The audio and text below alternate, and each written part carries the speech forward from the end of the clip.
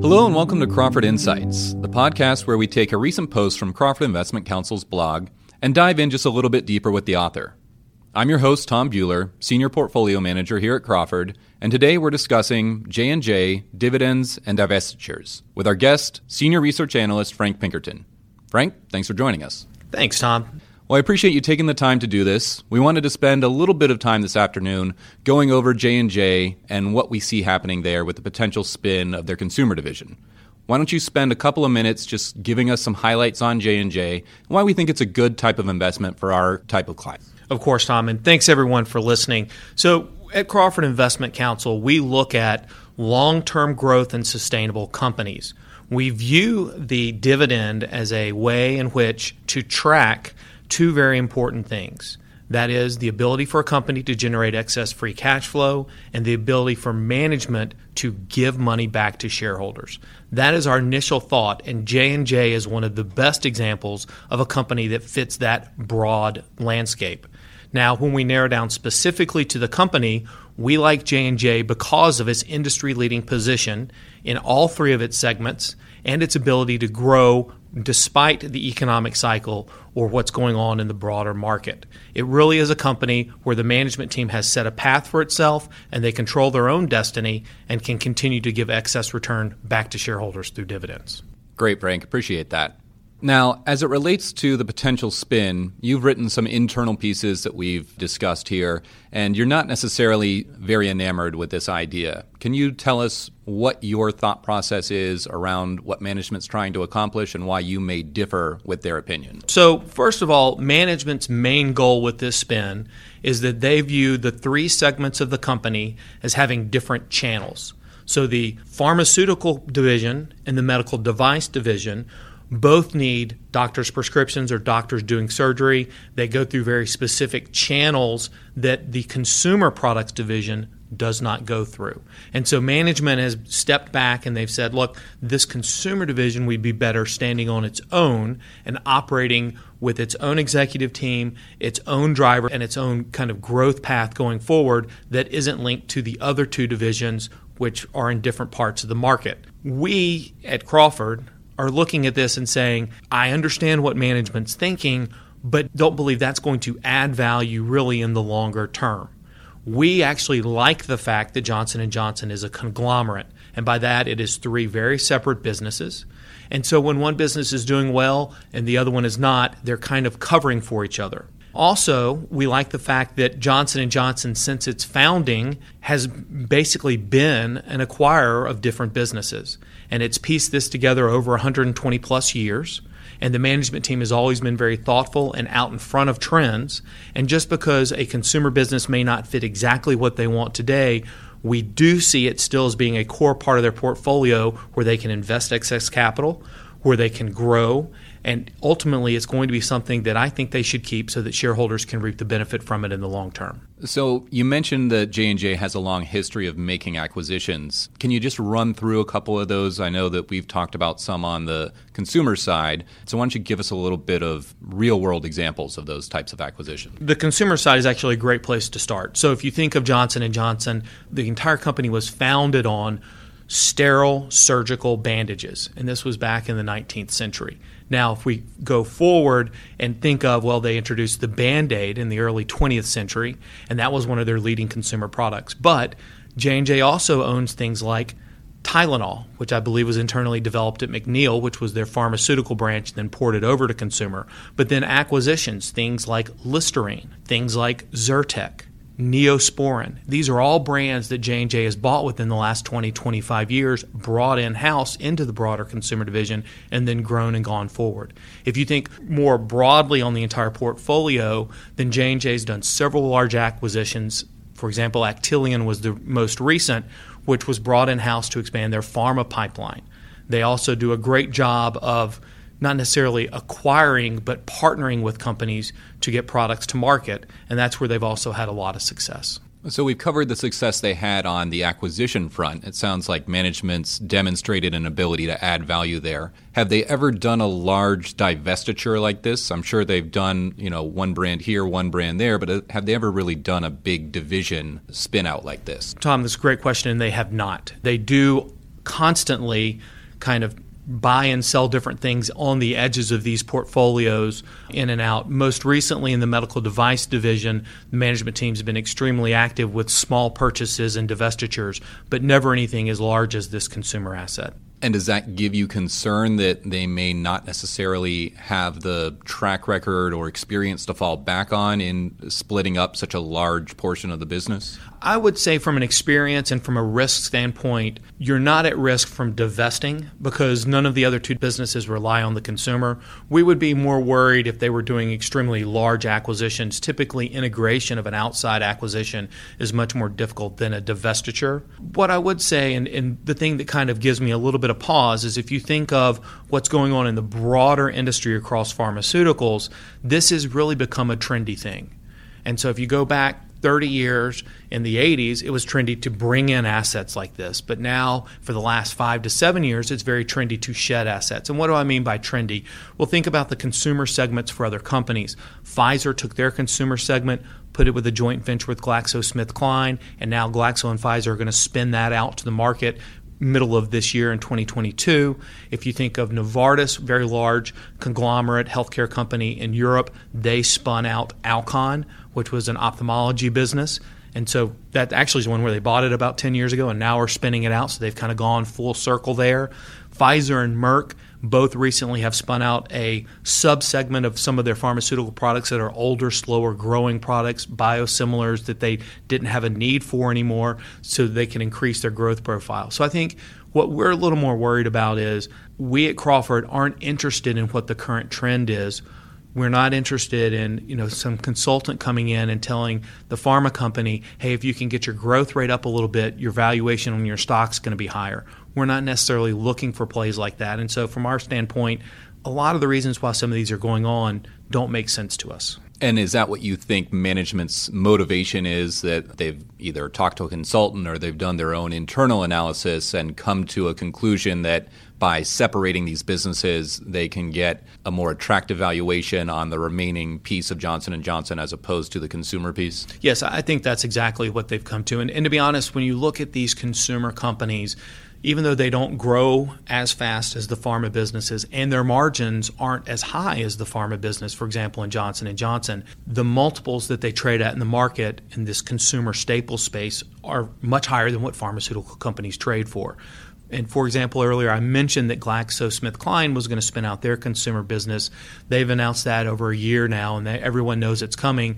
Recently in the media, there was a bid by Unilever for that business, and it was at £50 billion, which is shocking because that's much higher than anyone thought it would be. And this isn't a spin out to trade on its own. This is a company wanting to step in and pay cash in stock for an asset. So yeah, I think J&J maybe has a little hidden value in this consumer division.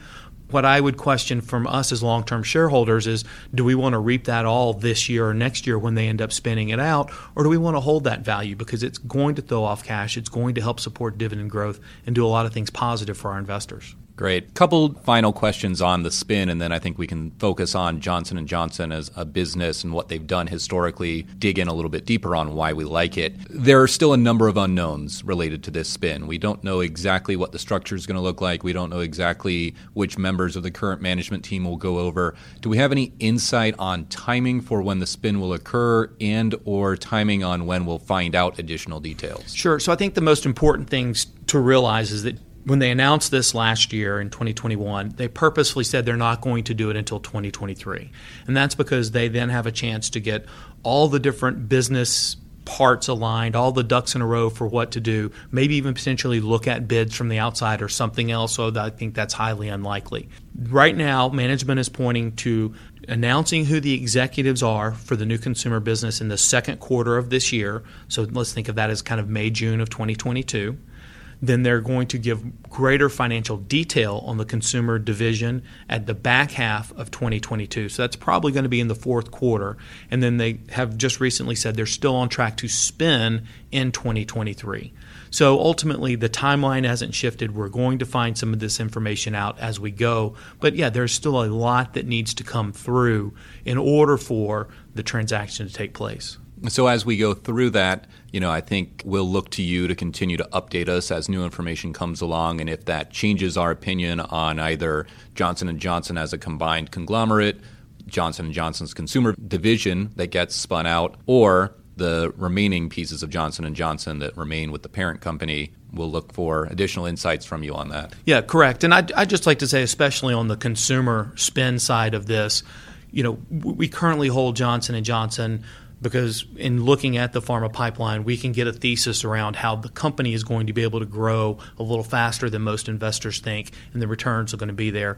Once the consumer business is spun out and it stands on its own, while I've covered that part of Johnson & Johnson, I've also gotten help from part of our team, David Gilmore, and he will definitely then actively take a look at that. So it's possible that once it's spun, we would continue to hold that in another means, buy more, maybe less, depending on what the position size is and what David feels is appropriate. But just know that we're thinking about all the different parts of this for the investors for the longer term. That's great. And it's good to know that you're interacting with our consumer analyst, David Gilmore, to get his insights because, this spun out piece will likely fall under his worldview going forward. Correct. Yes, exactly.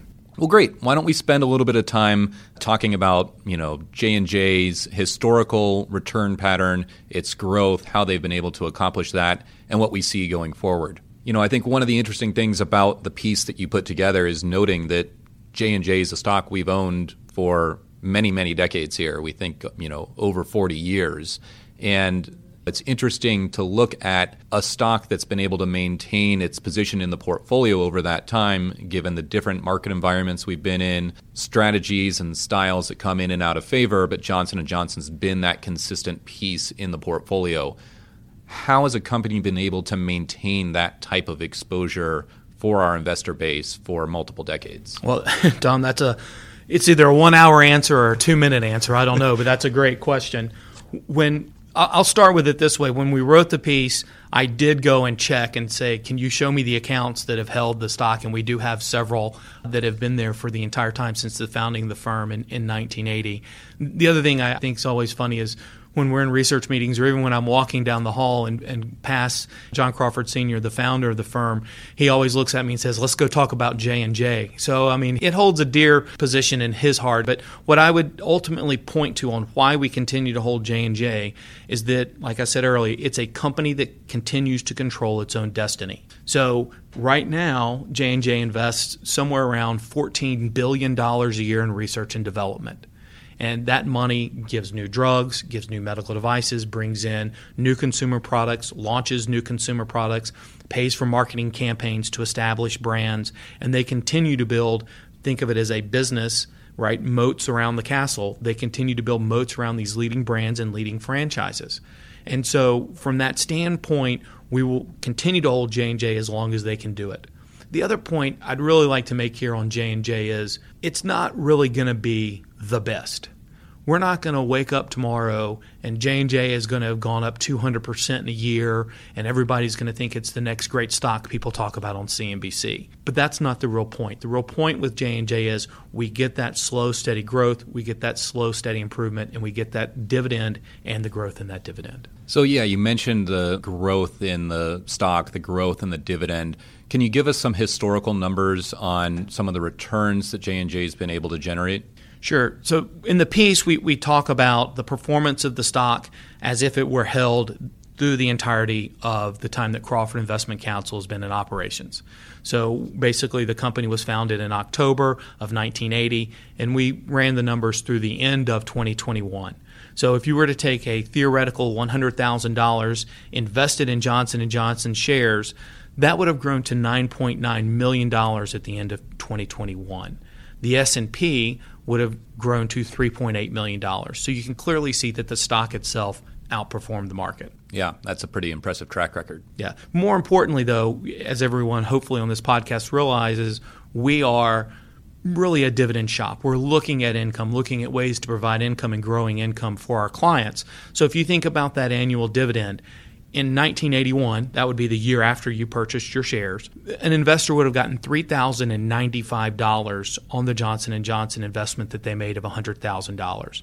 In 2021, the dividend payout would have been $243,000. So you can clearly see over time, investing in companies that value the shareholder, generate the excess free cash flow, it's a model that can work, for companies that do that. So interestingly, we saw that J&J would have had a better return pattern than the S&P 500. I think what you said, $9.9 million versus $3.8 million as an ending value on that initial $100,000 investment. You gave us the number for dividends on J&J. I've got to assume the dividends on the S&P 500 would be better given the fact that the stock performed so well. Well, that's actually not true. So if you think about the dividends on the S&P 500, the same $100,000 invested in 1980 would have given you a dividend return in 2021 of $50,000. So if you think about stock performance, i.e. how much did the stock price go up, J&J was a little over 2 times better than the market. But you think about dividend performance, it was almost 5 times better than the market. Wow. And so that to us also shows why this is an investment we continue to hold on to. Yeah, that's an impressive track record. Did they do anything to dramatically change their dividend policy around that time, or is it really just a reflection of the level of growth they've seen in their business? So they did increase the dividend every year. So from a standpoint of changing the policy, the answer is yes, every year they gave us an increase in the dividend. There were, of course, some periods during the 80s when the company was growing much faster, that they were growing the dividend over 10%. More recently here, we're seeing what is a high single-digit growth in the dividend. So when I think of dividend growth, and especially for our clients, if we can meet their spending needs and the dividends of our companies grow higher than inflation or their incremental spending needs each year, then that's what gives us that safety level. So I do think kind of a high single-digit growth in the dividend over the last 5 years and over the next several years should be in the zone to help us with those type needs of our clients. Great. So we spent some time talking about the historical performance of J&J, but now let's focus on what we expect going forward. You just talked about that high single-digit type of return. What are the drivers going to be to give us those types of numbers? Sure. So with Johnson & Johnson, and we talked about the 3 divisions, let's broadly take it and cut it open and say that about half, a little over half of this company is pharmaceuticals. And so the real drivers for the Johnson & Johnson business are in the pharmaceutical land. The biggest 2 categories of growth there are oncology, cancer drugs, and then immunology. On the cancer side, they've done a very, very good job getting out in front of the blood cancer space. They have a very large drug called Darzalex, and they have 2 follow-on therapies that should actually be better. So they're going to displace their own drug with better drugs in the future, which is something we like. We like management teams that don't just sit on their hands. They're actually out there actively trying to improve patients' lives. In the immunology side, they've got 2 products, Stelara and Tremfya, both which are growing very well and taking over from some older drugs that they had in the portfolio that have lost exclusivity. So J&J has 2 pretty good foundations on the biopharma side. In medical devices, while they do have some good, solid franchises that are, number 1 or number 2, what I would point investors to is that really the biggest thing coming down the pipeline in medical devices is what I'm going to refer to as digital surgery. And digital surgery is simply the use of a surgeon using a robot and artificial intelligence to make the surgery better, incisions smaller, cuts smaller, more precise, not hitting as many veins or arteries, not doing any or less damage while you're doing the surgery. And J&J really is at a point where they've invested several billion in this. They're going to invest much more. But they're one of the few companies that I see actually going in and changing the way we think of the operating room in the next kind of 3 to 7 years. And in doing so, that is a multi-billion dollar opportunity that should drive them for years to come. Wow. Sounds like there's some really exciting opportunities in the future for J&J. I agree. So what about the consumer division? Assuming that does get spun out, what are the drivers that are going to make that a successful holding if we do indeed decide to continue to own that as a standalone business? Correct. So the consumer is a little bit different. There is research and development that goes on in a consumer business, but it's not full-on clinical trials. The amount that you would invest isn't as significant. But what J&J has done, especially in the last 5 years, is they've moved into different channels. So, for example, the e-commerce side of the J&J consumer division has grown over 10% right, for the last 5 years. So when you think about growth in a market, that's 3 times the rate of the consumer staples market that they're pushing now through e-commerce channels to do better.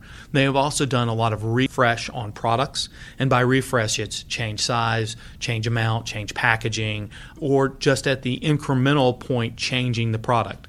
So especially in their skin beauty line, they continue to adopt new technologies to make those products better. And lastly, what's really great in the consumer side is what we would call a mega brand, and most people now consider these mega brands at $1 billion or more. So J&J has 9 mega brands, and that's a lot for a company because then you can do advertising and affect a larger footprints within that brand, and your advertising goes further and you can drive sales better. So I think the consumer business has the potential when it's standing alone to do quite well. I'll just reiterate, I think it could also do well for shareholders if it was still held captive within Johnson & Johnson. Yeah, it makes a lot of sense. Obviously, there are reasons why we like this combination of these 3 businesses together. Management obviously is looking at it a bit differently, but either way, still very attractive businesses. Yes, well, I great. agree. Good. Frank, appreciate you taking the time to go over this with us today. It was very insightful. We'll continue to look for additional commentary from you on J&J as we get more information about the potential spin and what the future looks like. Thank you, Tom. Absolutely. Well, that's our show for today. If you haven't already, be sure to check out Frank's article, J&J Dividends and Divestitures, on our website at insights.crawfordinvestment.com/perspectives. Subscribe to the blog while you're there, and be sure to join us next month for another episode. Thank you.